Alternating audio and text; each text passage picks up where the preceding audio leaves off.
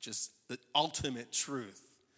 We talked about the breastplate of righteousness, how the sacrifice that Jesus made on the cross made us righteous before God. And as we walk in a life worthy, as we live holy, God's righteousness is placed upon us. And now we're talking about the gospel of peace.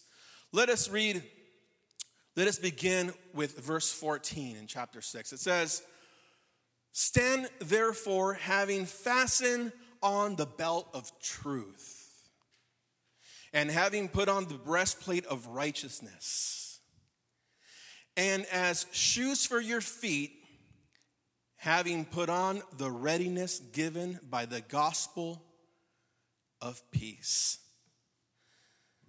Now, when I thought about shoes, I couldn't help but think of Air Jordan, right? And I'm going to tell you a story. It was June 11th, 1997. In NBA history, it'd be known as one of the most well-known games. The Chicago Bulls were in the championship game against the Utah Jazz, 1997. Now, I'm not a sports guy. I mean, you can't quiz me on this stuff, but growing up, I knew who Michael Jordan was. And I knew who the Bulls were. And it turns out that in this game, it was the fourth game, and it was 2-2. And it turns out that Michael Jordan, he was dealing with the flu in this game.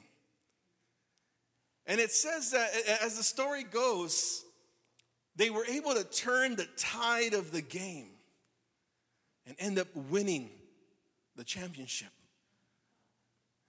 And because of that, there is a shoe that you can buy online called the Air Jordan 12 Flu Game. That's what it's called, the Air Jordan 12 Flu Game. Because it wasn't really the shoe that elevated the success of what Michael Jordan did that night, but it was the purpose. It was the determination. It was the urgency in which he performed to get the job done. Many times in the athletic world, there's so many shoes out there. There's shoes for, after football players and soccer players, and everybody has their shoe. And I know growing up, I wanted the Jordans. Never had them, but I wanted them. And, it was like a thing on the playground that if you had the Jordans, you were going to be able to jump a little higher, right? You guys remember the shoe where they had a little thing on the tongue and a little basketball, and you'd pump it, and man, I remember when that shoe came out in the playground. You had kids like getting down and pumping them because they were going to jump. They were going to jump higher. Or certain shoes. I remember there was a shoe that had like a little Pegasus wing, and I bought those shoes because I thought I was going to run faster, But see, shoes mark in our society. They mark something. It's the people who wear those shoes and the accomplishments that people do. The shoe has an importance. Look what it says in Isaiah 52:7, it says, "How lovely on the mountains are the feet of him who brings good news, who announces peace and brings good news of happiness, who announces salvation." The person who brings the message of peace, the person who brings the message of hope. It says, how beautiful are those feet. It's nothing that the person, there's nothing special about my feet. I mean, I don't think you guys want to see my feet this morning, but, maybe they're not that beautiful. But a person who can bring the message of hope, the gospel message, makes those feet beautiful, the Word of God says.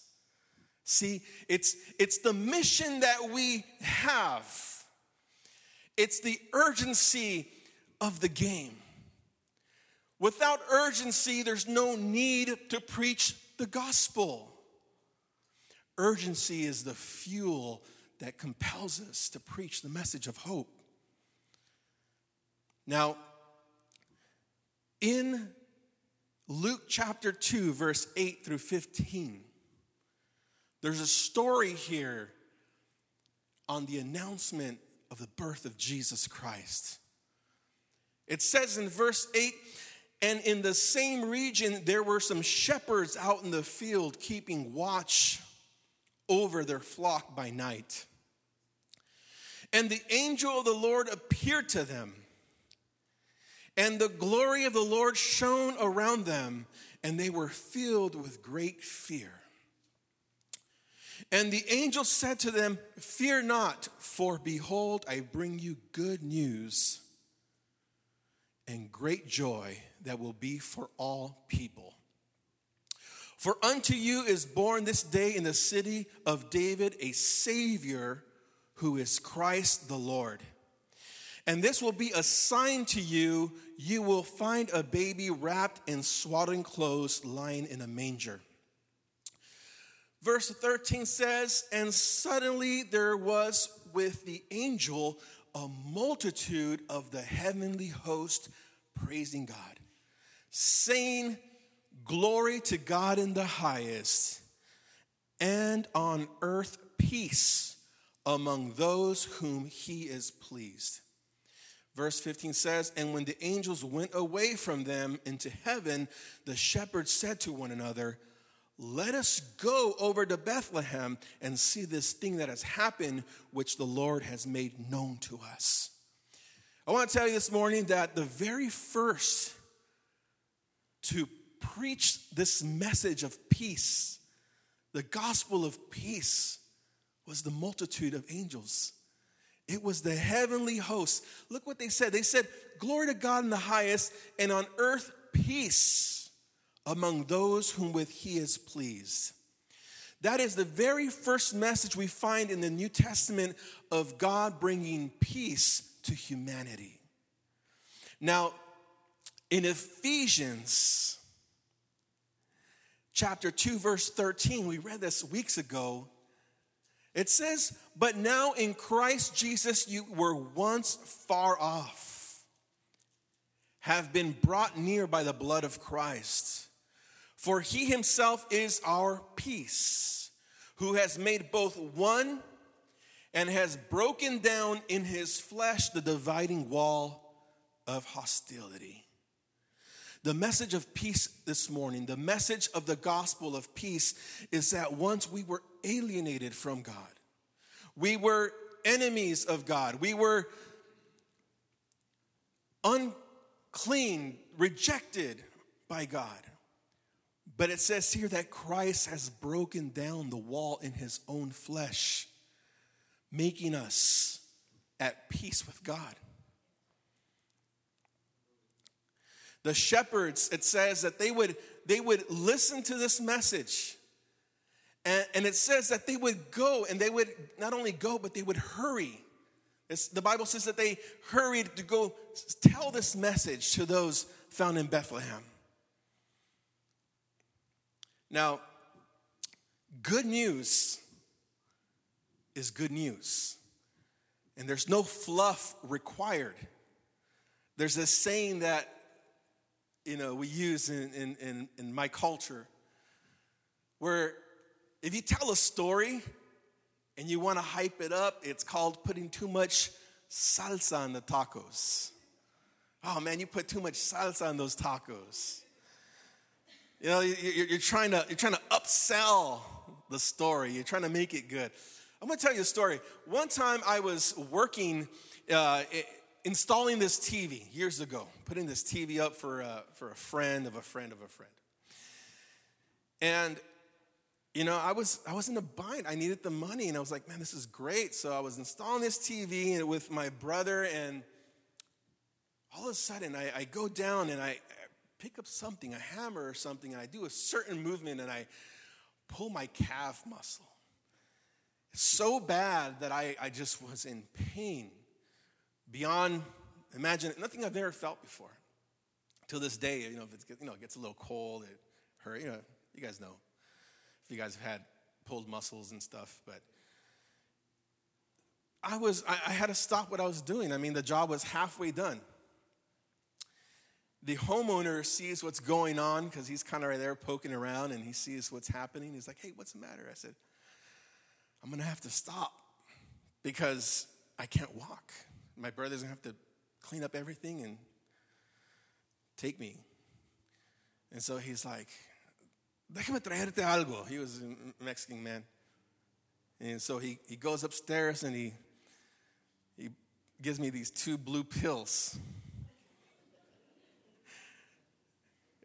And he said, tómatelos. Just drink them, And I was like, what is this? This doesn't look like Advil or, just drink, take them. And, I was a little embarrassed, and I was like, okay, I don't want to sound, I don't want to look like I was scared or anything. So I took them. I took the pills. And I kid you not, like in 10 to 15 minutes, there was no pain. 0. I finished the job, and before I left, I was like, no, wait a minute. I went to the homeowner. I said, text me a picture of these pills. So he sent me a picture, and it wasn't something you could buy here in the United States. And so, I here in the Hispanic community, we got people that can do everything, right? So there was a brother back there, and I was like, hey, man, have you ever seen this pill? It looks like it's from a pharmacy in TJ or something. He's like, yeah, just send me the picture. And sure enough, the next service, I'm back there. It's like a little transaction going on there. Here's the money. You got the pills? Okay, boom, you got the pills. So, anyways, now it's like, if someone is in pain, I'll be like, wait right there. You got to take this. It works. See, when it's good news, it's good news. You don't got to hype it up. You don't have to make it something that it's not. It's good news. These shepherds weren't convinced.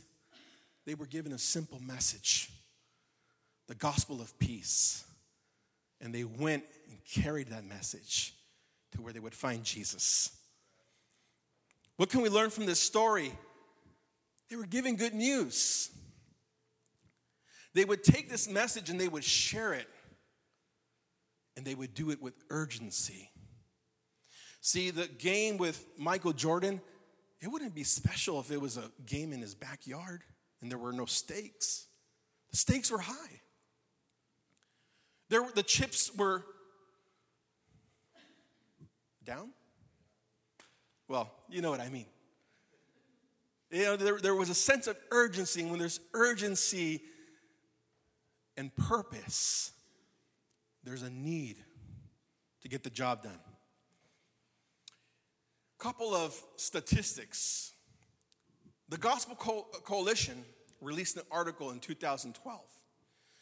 It conducted a research and found that 80% of those who attend church 1 or more times a month believe that they have a personal responsibility to share their faith. Yet, despite this conviction, only 61% have not told another person about how to become a Christian in the last 6 months. So 61% of that 80% haven't shared the gospel in 6 months. Pew Research Center conducted a survey in 2011 on evangelism, discovered that 27% of all Christians share their faith on a weekly basis. 24% maybe once a month, and 30% maybe 1 or 2 times a year. Now, I've read all kinds of surveys, and it's basically the same thing. Every Christian believer believes, there's a high percentage in the 90s. They believe it's their responsibility to share their faith. But the majority don't follow suit. And what I think it is there's no urgency. See, we live in a society where it's a hurry up and wait philosophy, where we need everything now, right? I want the Amazon Prime one-day delivery. We need everything now. But everything that we need to do can wait for another day. And that's, the reality is that is our life here. There is no urgency, and we need to understand, as it says in Ephesians 5:16, it says, look carefully how you walk. We talked about this a couple weeks ago. Look carefully how you walk, not as unwise, but as wise, making the best use of your time because the days are evil. Now, I know if you're anything like me, now it's different. I have kids, I've been married for a while. I know how to, me and Martha, we know how to do the house clean, all that stuff. We're good. But when we were just married, if the in-laws were coming or something, we could do more cleaning in 15 minutes than a whole Saturday. Why? Because there's urgency. The in-laws are coming. There's urgency. Now, where there's urgency to get something done, especially when there's a time constraint, we will maximize the amount of what we can do with the time that we have. We need to be a church that looks for those divine appointments and make the best use of the time God has given us. I want to read one more story, and this is in the book of Acts 8:26, as we close this message. It says in verse 26 of chapter 8, now the angel of the Lord said to Philip, rise and go toward the south to the road that goes down to Jerusalem to Gaza. The Lord said to Philip, go. It says, this is a desert place. And he rose and went. So we have a command. We have Philip, right? One of the disciples, the apostles. And he was about his way. And the Lord spoke to him, said, go to this place. And it says that he went. And there was an Ethiopian, a eunuch, a court official of Candace, queen of the Ethiopians, who was in charge of all her treasure.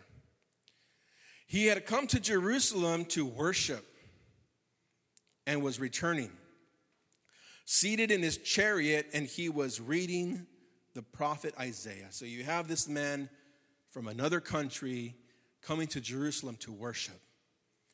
Why he came? Maybe he heard good things.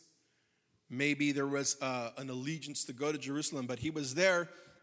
And he was coming back from that place, intrigued, reading the book of Isaiah. So, it says, the Spirit said to Philip.